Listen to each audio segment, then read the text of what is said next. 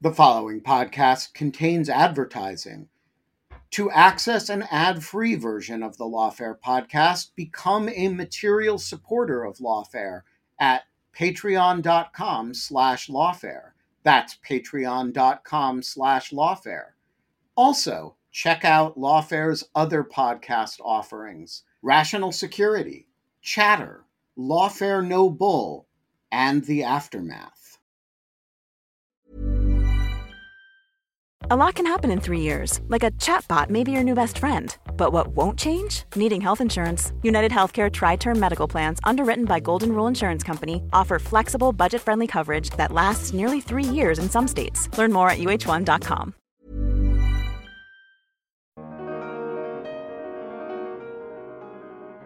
When ISAF stopped and transitioned to resolute support in Afghanistan, and civilian harm mitigation really was taken away, and all of those tactical directives migrated away, we saw a number of really large civilian casualty incidents, and the numbers started to get higher and higher. And not only that, they stopped doing on-the-ground investigations. They stopped interviewing victims and witnesses. Whenever NGOs or others would provide reports to DoD, they would say to us, well, that's not a credible report. And that led to a lot of problems. This plan, if implemented, is going to solve a lot of that. I mean, just for example, they have in there the new more likely than not standard. So let's say an NGO provides information on a civilian harm incident. Instead of just saying, well, it's just an NGO, it's not a credible source. Now they're going to say, okay, it's more likely than not civilian harm happened there, so let's make sure that we investigate it. That is a huge change, and I'm really heartened by it. And I honestly and truly believe that it will have a very positive effect if the plan is implemented. I'm Tyler McBrien, Managing Editor of Lawfare, and this is the Lawfare Podcast, September 9th, 2022. On August 25th, the Defense Department released its long-awaited Civilian Harm Mitigation and Response Action Plan, something that human rights advocates have called on the Pentagon to do for the past 20 years. Former Lawfare Associate Editor Tia Sewell sat down with Todd Huntley, a former JAG and current director of the National Security Law Program at Georgetown University Law Center, as well as Marc Garlasco, a former targeting professional and war crimes investigator who consulted on the plan. Tia discussed Todd and Marc's respective Lawfare articles on the topic, and how this new action plan improves the Pentagon's handling of civilian harm in war, or not. It's the Lawfare Podcast, September 9th. Todd Huntley and Marc Garlasco on the Pentagon's new CIVCAS action plan. So I want to start off this podcast by asking each of you to just provide a bit of backstory on your careers and your specific exposure to civilian casualties in war. Todd, we'll start with you, and Marc, if you can hop in after. Sure, great. Thanks a lot, Tia. I'm really happy and excited to be on here with you and with Marc, especially to continue this conversation. Yeah, I served in the Navy as a JAG for about 23 and a half years. About the last half or so was spent doing, I guess, what you'd call national security law, most of it supporting special operations forces. And so when I was assigned to U.S. SOCOM headquarters in Tampa, I had an opportunity to deploy to Afghanistan in 2006 and support the Special Operations Task Force that was operating there at the time. I was the only JAG, the only lawyer there on the ground with the task force.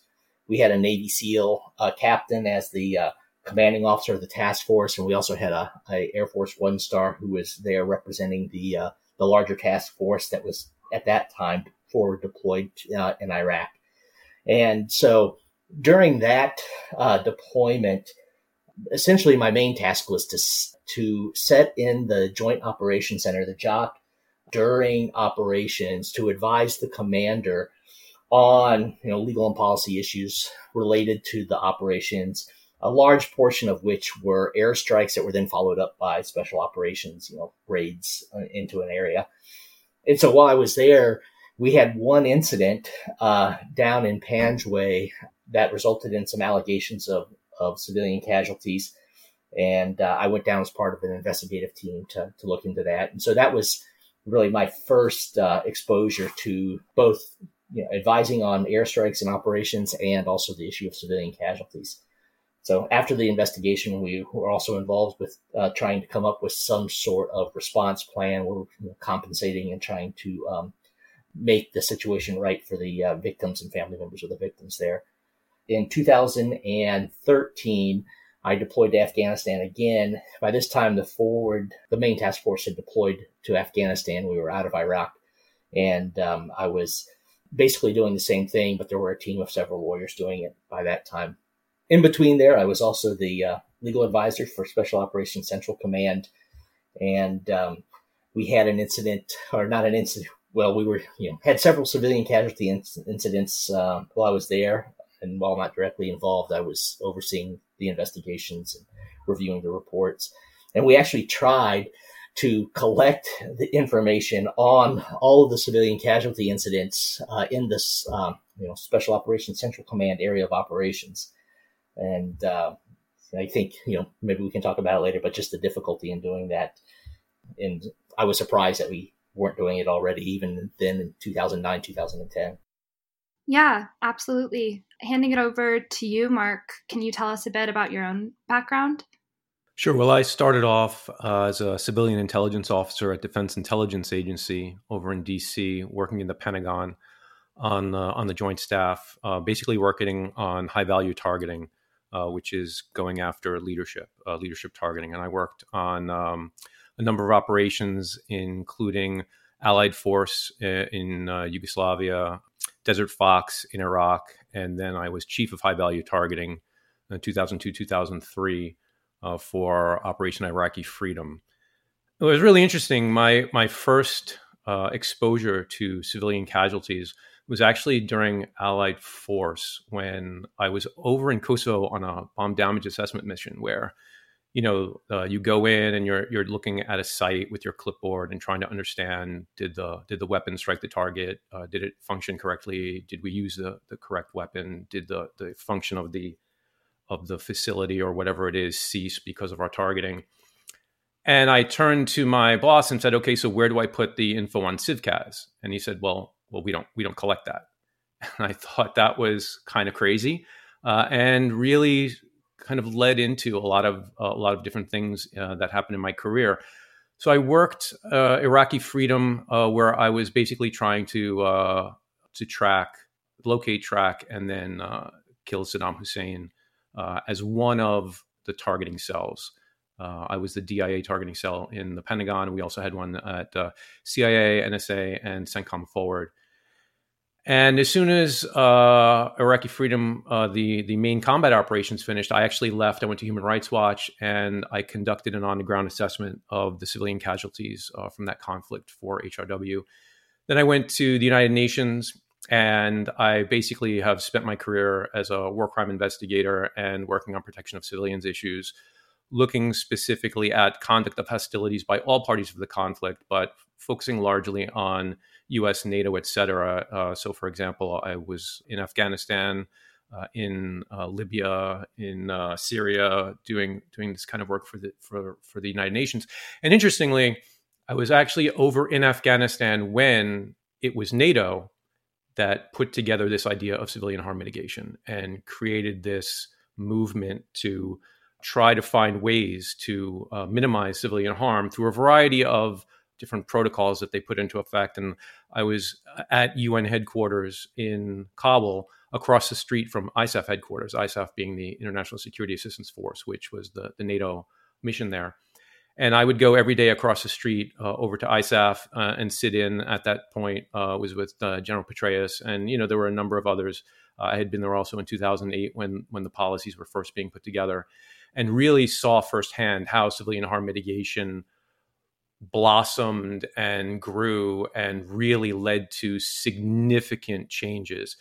For example, from 2008, which was the height of civilian casualties in Afghanistan, to that point, we're talking about a little bit over 500 civilian deaths. It was 552 civilian deaths from airstrikes in 2008. But by 2010, because of civilian harm mitigation, they were able to get those numbers down to 171. So we saw over a 60% decrease. And so it was really heartening for me. And now my work has been largely trying to push for the civilian harm mitigation policies by the Pentagon and changes to what has really been just 20 years of failed policy regarding civilian casualties. And that's basically my career in a nutshell. Amazing. So on August 25th, the Pentagon released what it's calling the Civilian Harm Mitigation and Response Action Plan, which provides 11 objectives related to this overall mission to kind of overhaul the US military's consideration of civilian harm on the battlefield. So I want to get into those, but before we do, could one of you provide a bit of background on where this report initially came from, who ordered it, and why? Sure. So the actual plan started out as what's called a DoDI. That's a Department of Defense instruction, which is actually a policy. So that's a Pentagon policy. And up until now, there has never been a uniform policy for the U.S. military for how to treat civilian harm or deal with civilian casualties. Up till now, it's really been up to the COCOMs, which are the combatant commands. So you look at the regional ones, such as, for example, AFRICOM or Central Command, or the ones like SOCOM, where Todd worked, and it was really up to those commands, right? So CENTCOM would do it one way, AFRICOM would do it another way, SOCOM had their methodology, but there was never any uniformity to it. So after just years of problematic instances of civilian harm, numerous, honestly, thousands of civilians being killed in the last 20 years, Congress decided to step in. And in the National Defense Authorization Act of 2019, there was a requirement put in for civilian casualty reporting, and that moved forward. But then it was actually the fiscal year 2020 National Defense Authorization Act, which required the DoDI, this policy. And the policy kind of went through the Pentagon and was being staffed up and eventually fell on the desk of Colin Kahl, who is the Assistant Secretary of Defense for Policy. And he, it was supposedly on his desk and was getting ready to come out. And that's when it was a year ago, there was the airstrike in Kabul and 10 civilians were killed. And it came out that it was not a righteous strike, as the Pentagon originally told us all. And there was really this movement. Well, part of it was those of us in the NGO community, like myself, calling for the Pentagon to release the DoDI immediately, because clearly there was a need for a policy change. And, we questioned, had this policy been in effect, would this family have been killed in Kabul? And so please put this out as quickly as possible. But the word that we got back from the Pentagon was that, we think we're going to go back to the DoDI and rework it. Maybe it doesn't address all of the issues that it needs to address. And so this began really an iterative process that on January 27th of this year, the SecDef put out a memo saying that, okay, we're going to come out with the DoDI, but it's going to be informed by what's going to be called the CHMRAP, the Civilian Harm Mitigation and Response Action Plan. And they created a Tiger team, and they worked for 90 days, which is an incredible turnaround. I have to give them amazing credit for this. So they worked on the plan, which was then released last week, and it's the plan we're speaking about. But it's just a plan. And it starts the clock now for the DoDI, which will be released within the next 90 days. And that's actually going to establish the policy that puts this plan into the cement of the Pentagon and creates it. Right. So now, Marc, you wrote that this plan is a signal that the Pentagon is finally prioritizing civilians in conflict on lawfare. So if you will, can you walk us through the plan itself? What does it do, and what are its most important components in actually creating the systemic change that it seems it was intended to foster? Okay, so it's a really ambitious, comprehensive, phased plan that's supposed to be phased over years up until fiscal year 2025. It's an 11-point plan, so there's a lot of points to this. But I want to note that there's an umbrella group of NGOs called Interaction. And within it, you have groups like my own, which is PAX. You have Civilians in Conflict. You have Human Rights Watch, Air Wars, Amnesty, and others. And we all gathered together. And with great thanks to those on the CHMRAP and the Pentagon, they brought us into the Pentagon during the 90 days multiple times. We also did Zoom meetings with them so that we could speak through what we thought the DoDI needed to have and what this action plan needed to have. And we provided them with a reference guide of, here are our top line asks, the recommendations for the plan. And I got to say, this plan reflects every single one of those requests and more. So just to very quickly give you the wave top issues of the 11 points. Point one is leadership, and that's talking about having a senior leader to take ownership, but also to have the leaders in the military constantly emphasize the need for protective policies. The second point is a center of excellence, which is the creation of a protection of civilians center of excellence that will serve as the one-stop shop for civilian harm issues. The third point is putting this into doctrine, because nothing happens in the military unless it's in doctrine, because that's your requirement to actually do it. Point four is embedding civilian harm mitigation into the actual joint targeting process. So the idea that you receive intelligence, you develop the target, you then prosecute the target.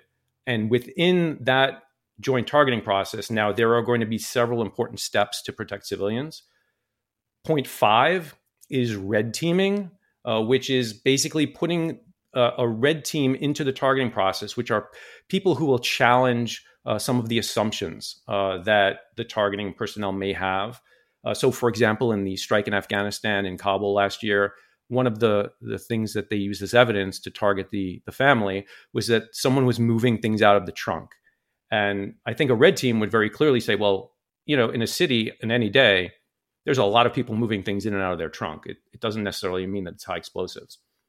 Section 6 is standardizing data management, which is a hugely important thing. I remember back when I was working at the UN headquarters in Afghanistan, I would go across the street every day to ISAF with a spreadsheet with all of our civilian harm incidents and sit down with ISAF with their data management system. It worked very well, but DoD's really doesn't have a standardized data management system, and this will do that.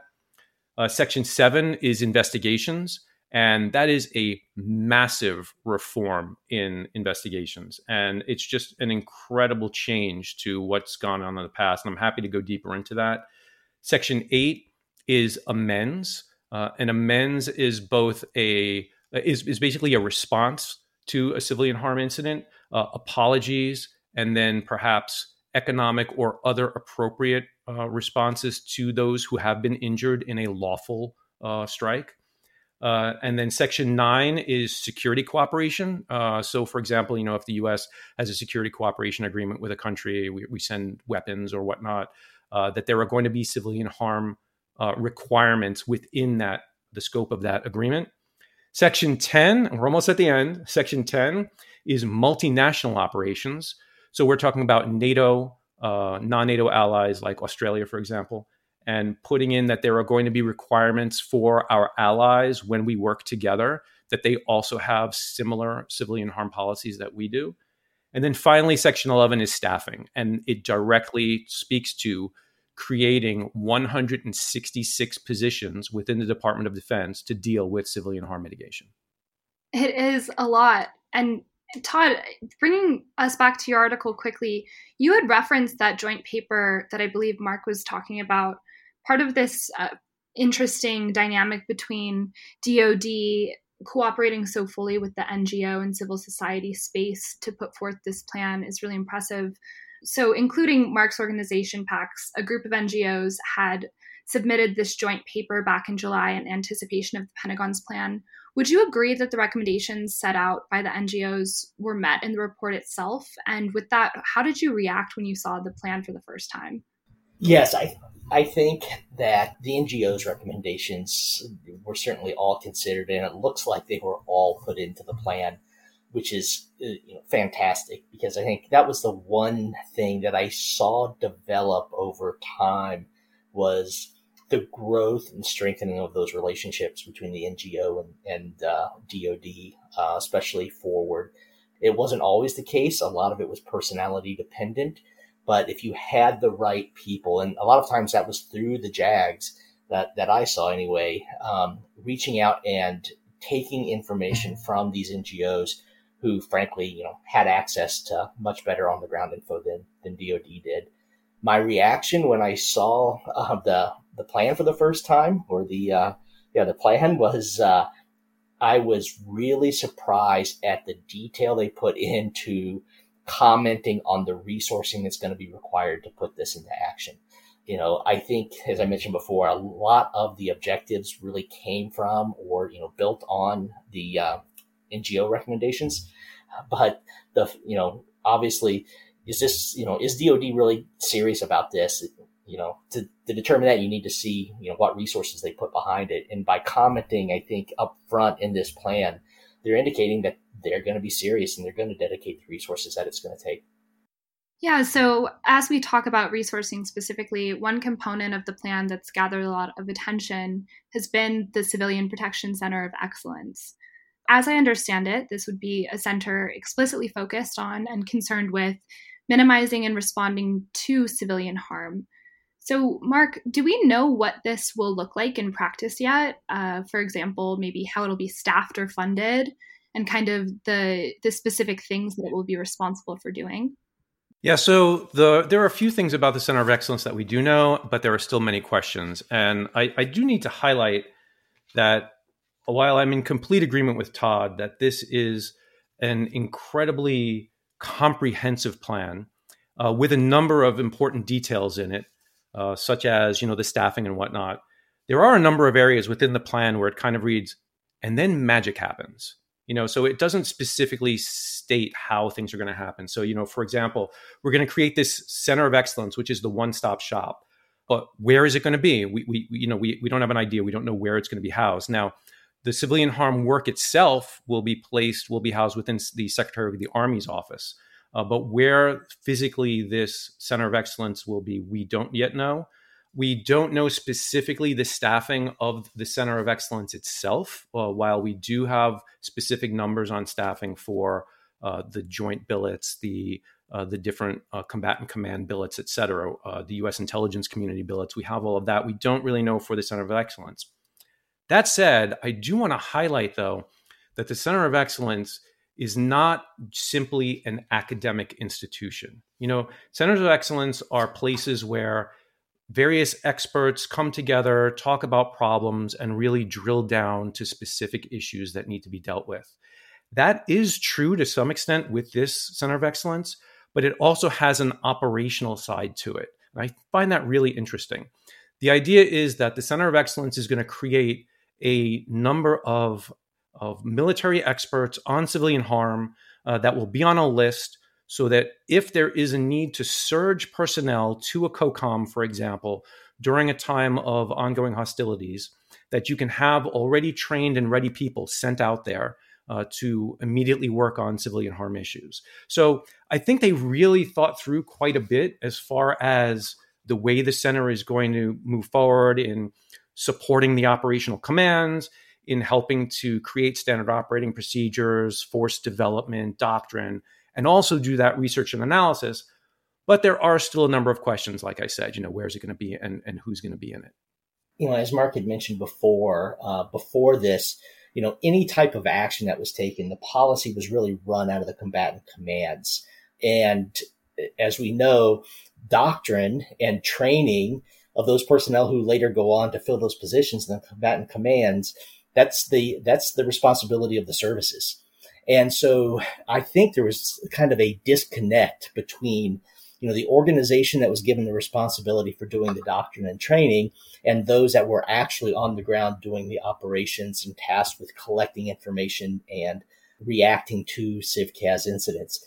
I think that's perhaps a place where this Center of Excellence can really make a difference, is bridging that gap and trying to overcome what we used to call silos of excellence, so that you have people who are assisting in running the doctrine that actually have the experience and also then are put back out there in the field when they're needed. Right. So to follow up on that, is this something that will help make the protection of civilians a commander's priority? That's something that you talk about as being really a critical component of any comprehensive civilian protection strategy in your piece, Todd. I think it's a part of it. It'll help it, but it isn't the only thing. I think, the plan here has a pretty ambitious, schedule for implementing all of the details of it. But I think that part, right, making this a commander's responsibility, really ingraining it into how commanders think through plans and operations is going to take time. It's going to have to be integrated in a wide range of different trainings, I believe, in education, starting perhaps as early as at the military academies or ROTC, and then continually reinforced. So it's going to contribute to it, but I think we're going to have to do more to really see it truly become a one of the commander's objectives. Hey, it's Danny Pellegrino from Everything Iconic. Ready to upgrade your style game without blowing your budget? Check out Quince. They've got all the good stuff, shirts and polos, activewear, and fine leather goods, all at 50 to 80% less than other high-end brands. And the best part? They're all about safe, ethical, and responsible manufacturing. Get that luxury vibe without the luxury price tag. Hit up quince.com/upgrade for free shipping and 365-day returns on your next order. That's quince.com/upgrade. Quality sleep is essential. That's why the Sleep Number Smart Bed is designed for your ever-evolving sleep needs. Need a bed that's firmer or softer on either side? Helps you sleep at a comfortable temperature? Sleep Number Smart Beds let you individualize your comfort so you sleep better together. J.D. Power ranks Sleep Number number 1 in customer satisfaction with mattresses purchased in-store. And now, save 50% on the Sleep Number Limited Edition Smart Bed for a limited time. For J.D. Power 2023 award information, visit jdpower.com/awards. Only at a Sleep Number store or sleepnumber.com. Hey, Lawfare listeners, Ben Wittes here. Want to tell you about the first time I got a report from the folks at Delete Me.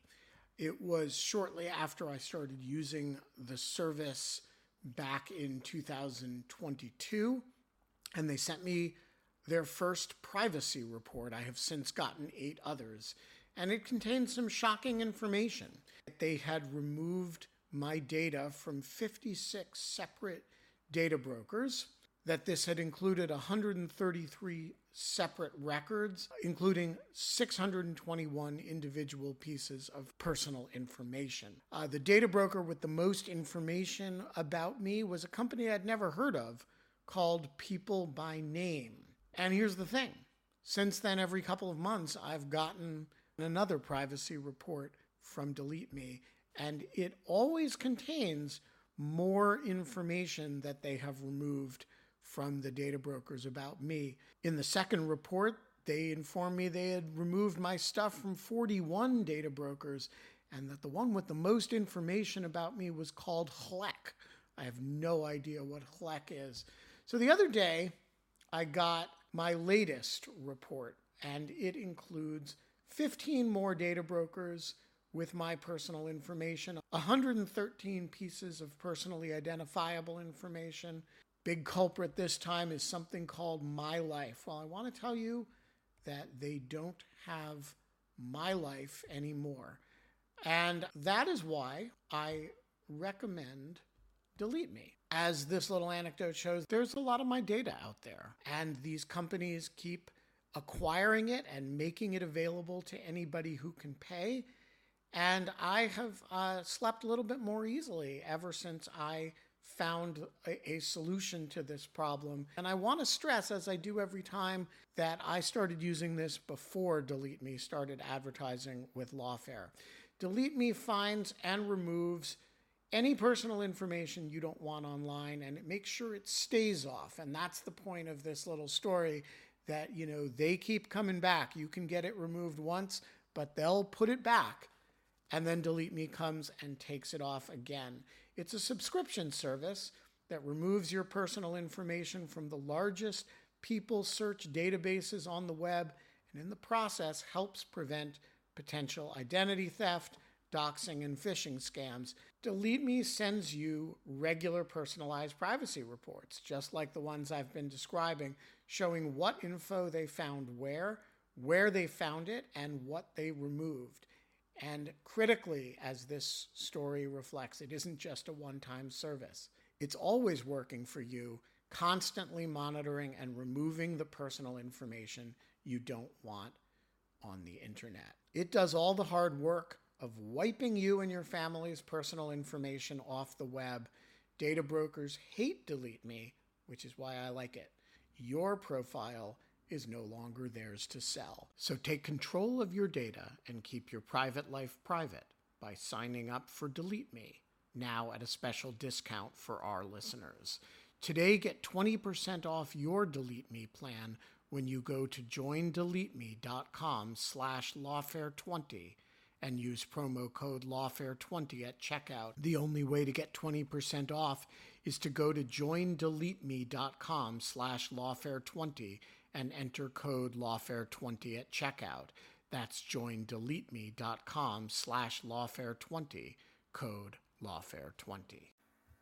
I'm curious, Marc, would you consider the creation of the Center of Excellence to be a radical shift in the U.S. military's posture towards civilian casualties? Or put another way, do you think that something like this center and other parts of the plan would have significantly changed or impacted the way that you've worked in this space within your professional history? This is undoubtedly a revolutionary change in the way that the U.S. military is going to deal with civilian harm issues. As long as this is embedded, resourced, and staffed properly, if they can get this plan to be activated, then this will save lives. Now, it doesn't mean that civilians are no longer going to be dying in America's wars. That's still going to happen. When you solve your problems with high explosives, people are going to die. But fewer will die because of it. And I think that we have specific examples of how that's true in the past. When you look at how the gold standard of the civilian casualty mitigation teams at ISAF in Afghanistan operated and how they were able to reduce civilian harm by 60% from airstrikes, 20% across the board in Afghanistan. And then once those civilian harm policies were removed by the Trump administration, and those casualties then not only went through the roof, but were the highest ever recorded in the history of Afghanistan. So, for example, in 2019, there were 700 civilians killed by U.S. airstrikes, as documented by UNAMA, which is the UN assistance mission in Afghanistan. So it shows that civilian harm mitigation can work. If we look at this plan, it is a complete sea change in how the U.S. has done its work. Let's just look, for example, at investigations. Okay, just one simple part of it. In the past, in Afghanistan, up until 2014, there was always an on-the-ground investigation in large incidents. There was a shop of about a dozen people that looked specifically only at civilian harm issues within the Afghan context. You had lessons learned go and get sent out to the combatants in the field through a variety of tactical directives that changed how operations were conducted and improved civilian protection, while allowing for military operations. This is lawful military conduct, and we're not trying to say you can't do that, but to take the proper care to ensure that we're not unduly harming civilians. Let's just compare that and contrast it to the way that the Russians are fighting in Ukraine right now. The Russians are directly targeting civilians. We're seeing massive civilian casualties across the board because they do not have any civilian harm policies, right? This, for the US, is going to be a massive change. And when we lost that, when ISAF stopped and transitioned to resolute support in Afghanistan, and civilian harm mitigation really was taken away, and all of those tactical directives migrated away, we saw a number of really large civilian casualty incidents, and the numbers started to get higher and higher. And not only that, they stopped doing on-the-ground investigations. They stopped interviewing victims and witnesses. Whenever NGOs or others would provide reports to DoD, they would say to us, well, that's not a credible report. And that led to a lot of problems. This plan, if implemented, is going to solve a lot of that. Just for example, they have in there the new more likely than not standard. So let's say an NGO provides information on a civilian harm incident. Instead of just saying, well, it's just an NGO, it's not a credible source. Now they're going to say, okay, it's more likely than not civilian harm happened there, so let's make sure that we investigate it. That is a huge change.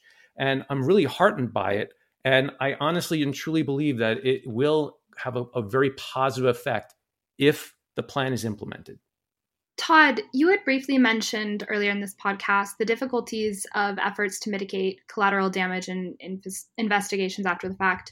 Do you want to expand on that here? What are some of the main challenges that the U.S. military would face in implementing the changes that this plan outlines? Sure. There are a couple. The first one is just having access to the areas where the strikes took place and where the harm was inflicted. And, in my example, in Afghanistan in 2006, the area we went to, south of Kandahar, it was a very active area for the Taliban. We didn't have many forces in there. In fact, it was really in the Canadian sector, if you will. And so when we went out to this village, me and another U.S. military officer, we went with a platoon of Canadian infantry who provided security for us. And, they were surprised that we were going there to actually do this investigation. And so, what we had is, as Marc said, when we were doing, in-person, on-the-ground investigations in Iraq, those were a time when we had semi-control of the ground space that we could send in forces to do those investigations. That wasn't the case in Syria, certainly over the course of the last few years. And I think, we may get to it later, right? Some of the complaints from some sectors saying that this isn't going to be practical in kind of a large-scale peer-on-peer conflict, we may not have that same level of access. And so that's a challenge. But it's a challenge, I think, that makes the recommendation of taking information and working with NGOs that have better access even more important. The other challenge was actually coming up with some sort of compensation or mitigation plan that was effective and that wouldn't create additional problems.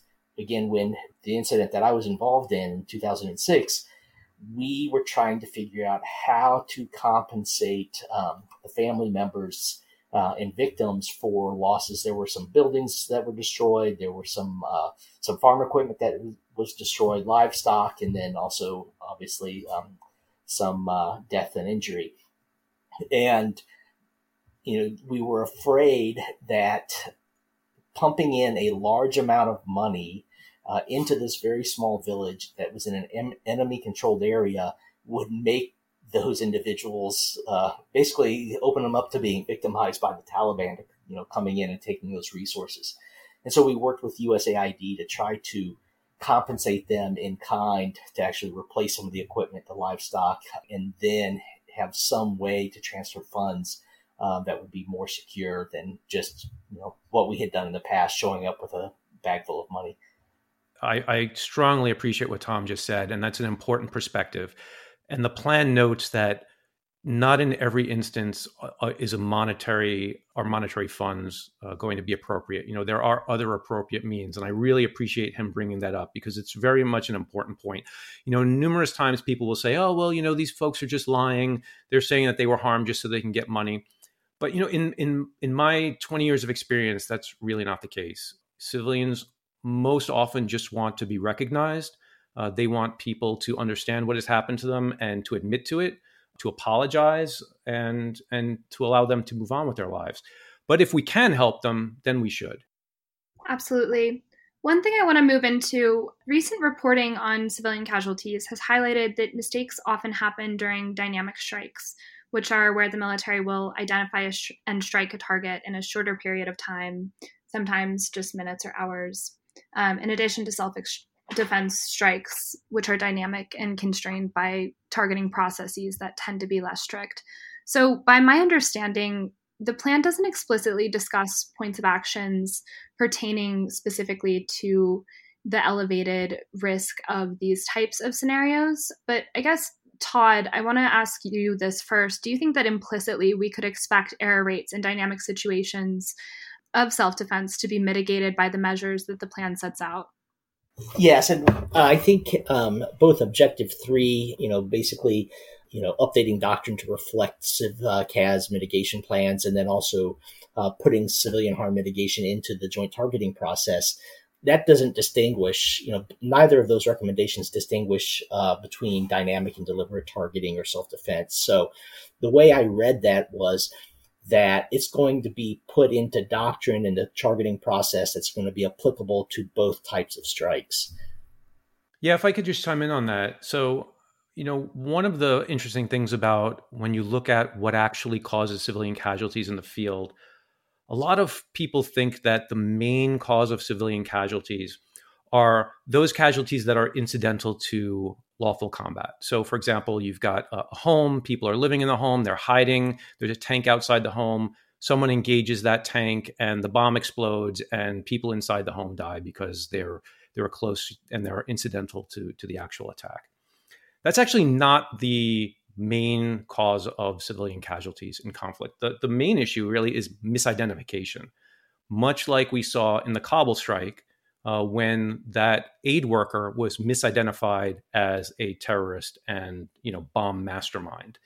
And so the plan speaks specifically about misidentification, working with red teaming to try to get to that issue of misidentification.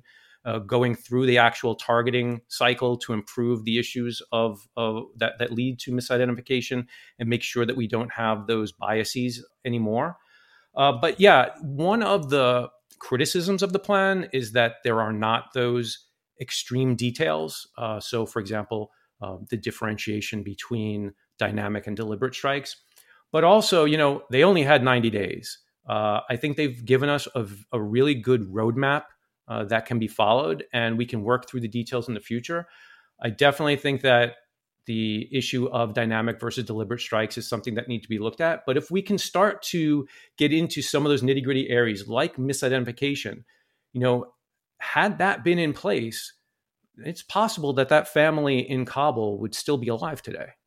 I'd like to kind of add to what Marc just said, because I think the recommendation and the goal of trying to, consider the information that's brought in by these non-governmental organizations is going to be important in this area of, trying to reduce misidentification, because it has been, I think that's been a, one area where there has been some tension between the military and the NGOs, with, NGOs, coming and saying that, the U.S. missed some critical evidence or information that, had they known about it, they would have realized these were civilians. The military pushes back and says, well, the NGOs don't have access to all the intelligence that we have that shows that this individual was actually a legitimate target. And so, this sharing of information, hopefully going both ways, will reduce, I guess, maybe some of those disagreements, because I think both sides had a point there that, there were certainly targets where there had been some allegation of civilian casualties where the intel showed that maybe this individual was a legitimate target. And something there that I think is really interesting that I want to get both of your takes on is this idea, right, that there has been disagreement between the U.S. military's evaluation of civilian harm in the aftermath of an airstrike and civil societies, either from reporting or from NGOs being on the ground. And so I guess, do you think that public discourse, kind of like this brand new discussion that we've had, particularly over the past 10 years, criticizing these strikes, has been really instrumental in pushing this change forward and putting pressure on the Pentagon to actually put this plan out? From my perspective, it's been really central to the discussion of why this plan is out. When I started my career in the Pentagon, and then left for Human Rights Watch, there was just an incredible amount of distrust and really enmity between the human rights community, NGOs, and the military. Over the past 20 years, there's certainly been a movement to work together more. Maybe we don't agree on everything, and we're not going to always say, hey, exactly what you're doing, but we can come together and try to find common, points of commonality. I think that's an important thing to remember. And it's not just the NGOs though, but it's also press reporting has been critical to this. So I look at Azmat Zahra's reporting in the New York Times, for example, on civilian casualties in airstrikes. And, she did a huge data dump of Freedom of Information Act reporting that specifically showed incidents where more could have been done to protect civilians. And that was also one of the kind of straws on that helped break the camel's back as Secretary Austin moved from this idea of the DoD to creating a CHIMRAP, creating a plan, really reworking the plan and bringing people in to make sure that all of the different issues from the NGOs, from the press, from the military were handled. I think it's really important to understand that the plan will not handcuff the military. I think part of the pushback from some of the arguments against the plan are saying, well, you're just putting more requirements on the military, you're just handcuffing them, you're trying to make sure that they can't conduct their operations. That's not the case.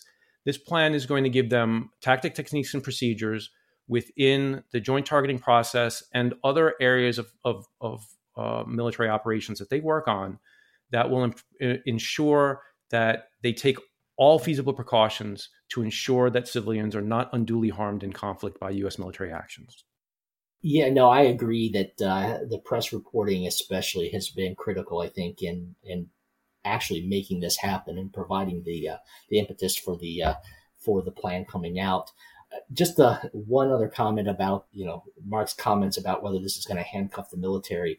That is still a very much of a live debate. In fact, after y'all had published my article online, I received a couple of comments from folks who are still in the business, if you will, expressing that concern that, hey, you're not doing this anymore. You don't know what you're talking about. This is really not going to be feasible if we're in that kind of, major ground conflict, peer-on-peer conflict that we tend to be, kind of focusing on now. Well, it's a really interesting perspective there, Todd, because, and that's something that I've looked at. So last year, PAX, my organization, and we work very closely with NATO. We went in and war gamed with NATO, Article 5 combat, tank heavy in Europe, major combat operations, peer level. And as we gamed it, we saw within that in that framework that when they were operating, particularly in urban areas, and civilian harm instances were occurring, that had detrimental effects on operations. And it bogged them down. It led to a lot of problems. When they implemented civilian harm mitigation practices, then it started to grease the wheels, and they no longer had as many civilian harm incidents, and it helped them in their operations. And while I fully appreciate, people being skeptical, particularly those that are right now conducting operations and are not looking forward to having more requirements levied on them. The reality here is that this is something that we need to do. It's not only an operational imperative because you're not going to continue to create more enemies by killing people's families, but it's also a moral imperative. And Secretary Austin noted that, and it's in the top line of the CHIMRAP. So while I appreciate that people are skeptical about the plan, I'm going to be, I'm going to be a little bit more positive about it and hopeful. No, Marc, I agree with you. And I think, in the plan, it talks about collecting more information on and making sure commanders are aware of I think they refer to it as the civilian environment. And I think, in an area, the example again of a major war in Europe, a commander having more information on the area where he or she is operating is only a good thing, right? We should want our commanders to have all the information possible on that environment, including where the civilians are. And so, thinking about this now, before we're in that situation, I think is critical and will go a long way to, hopefully developing those TTPs, as you mentioned, to help us take into consideration the civilians that are in that area while still being able to accomplish the military objectives. I want to follow up on this point briefly, which is this kind of notion of the fact that the nature of war could be changing in the future, and thus maybe not necessarily on the criticism of handcuffing the military. But Todd, have people voiced concern specifically that as the U.S. military moves further down this line of really integrating protection of civilians as a priority, as it should, as Marc noted, it is the moral imperative of the U.S. military to do so. Are people concerned about a possible asymmetry of, if we're against a capable adversary who might not necessarily have the same respect for international humanitarian law? Is that a point that's being raised? It is, but I don't think it's a major point. I don't hear a lot of people talking about that. I think, again, those people who are kind of called on to actually do this, involved in the targeting process and the planning process, they know that we're going to be faced with that situation. We're likely going to be in a conflict with an adversary that does not have the same respect for civilian casualties, human rights, and also probably doesn't have the same capabilities to be able to put against that to try to reduce those. And so, there are some who are concerned about it, but I think it's a minority. Yeah, and I don't think that our standard should be the enemy's standard, right? I don't think if we're in a conflict with Russia, we should say, hey, because the Russians are bad at protecting civilians and in fact are actively targeting civilians, that then opens that up for us. I mean, one, it's a violation of the Geneva Conventions. But importantly, we shouldn't look to somebody else for establishing the standards of how the United States military should operate. And, we should be held to a higher standard. I think that that's an important aspect. And the kind of work that Todd has done in his career is just exemplary of all of the different steps that the U.S. military takes to make sure that they conduct operations in the right way. Now, yes, there have been problems with civilian casualties in military operations, and hopefully this policy will change that. No, Mark, I think that's a great point because, at least, even in 2006, I remember hearing people saying, why do we care about how we treat, Al-Qaeda detainees? We know what they would do to us if we were captured. And my thought was always, well, shouldn't we want to be the best version of ourselves and not compare us to somebody who is, acting in that way? And I think that's a really important point, Mark. Yeah. So I kind of want to move us into a different reaction to the Defense Department's plan.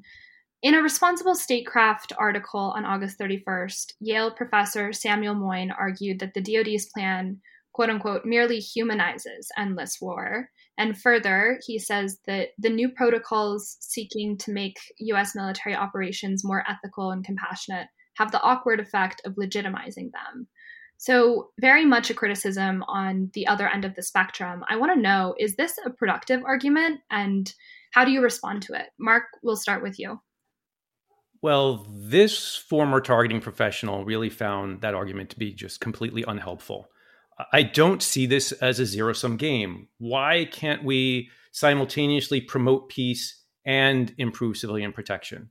Moyn's argument was that, well, if there's going to be war, so people are going to die, and if you're trying to protect civilians and make war more palatable, more easy, less deadly, then war is going to be something that is more attractive.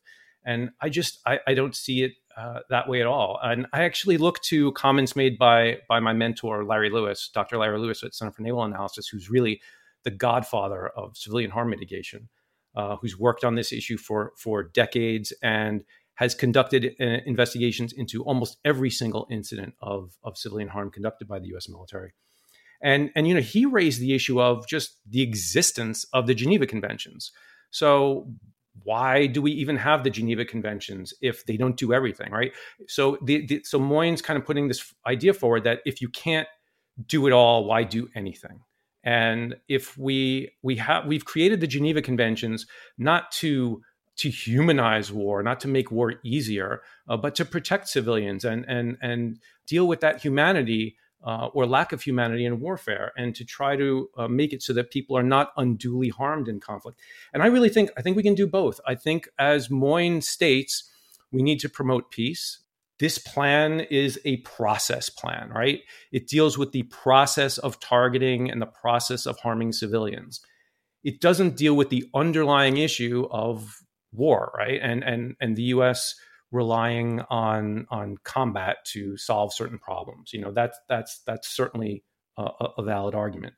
But just because it doesn't deal specifically with one problem doesn't mean we can't deal with another problem, right? The issue of improving civilian protection. So while I understand where Moyn is coming from, I don't think that it's a one or the other. Yeah. Todd, do you have anything to add to that? Yes. I mean, when I read his argument, it made me think of the discussion on the connection or relationship between jus ad bellum and jus in bello, right? So the law on when a state may use force that we have today, largely based on, the post-UN charter world that we live in, lays out, a couple of restricted areas when a state may use force. When a state violates that and uses force illegally, we don't then say, well, the victim state now's, they are free to respond in whatever manner they want. No, we still have to comply then with the jus in bello, or the law of armed conflict, again, to try to lessen the impact on civilians, on the wounded, on those that are captured. And so I think international law has always kind of recognized that what you're really talking about are two different things.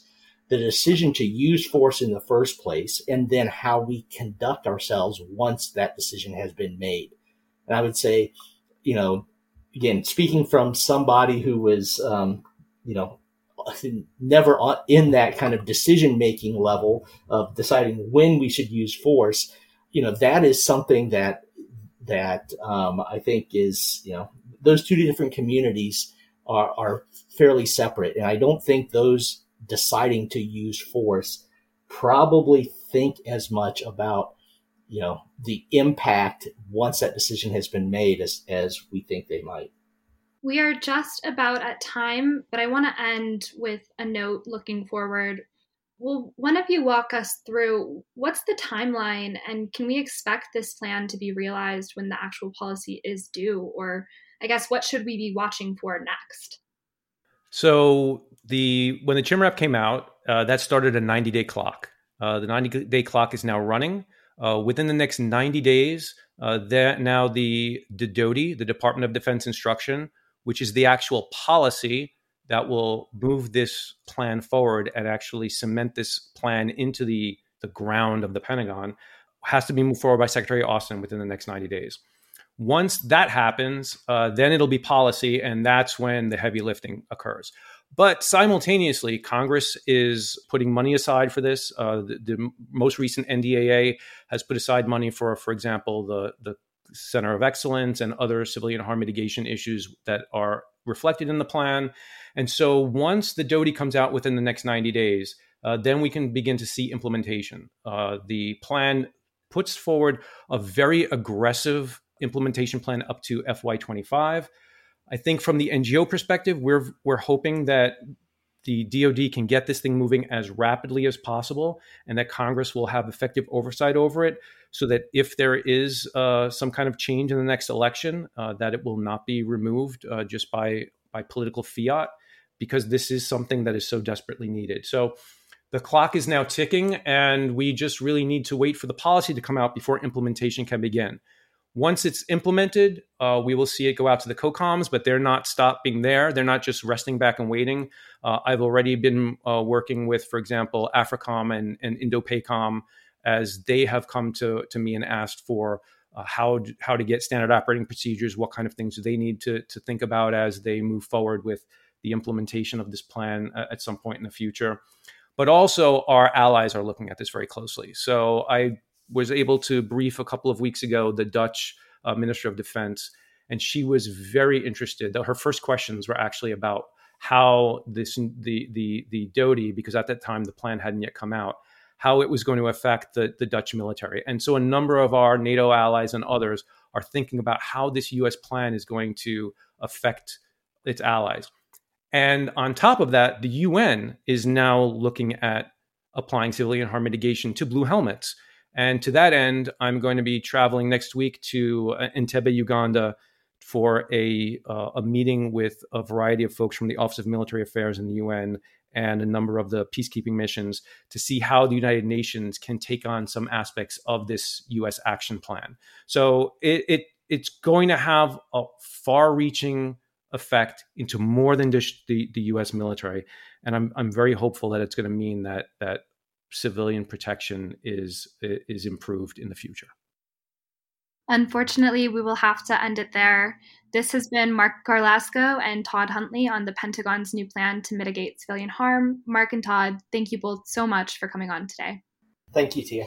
Hey, thanks very much. The Lawfare podcast is produced in cooperation with the Brookings Institution.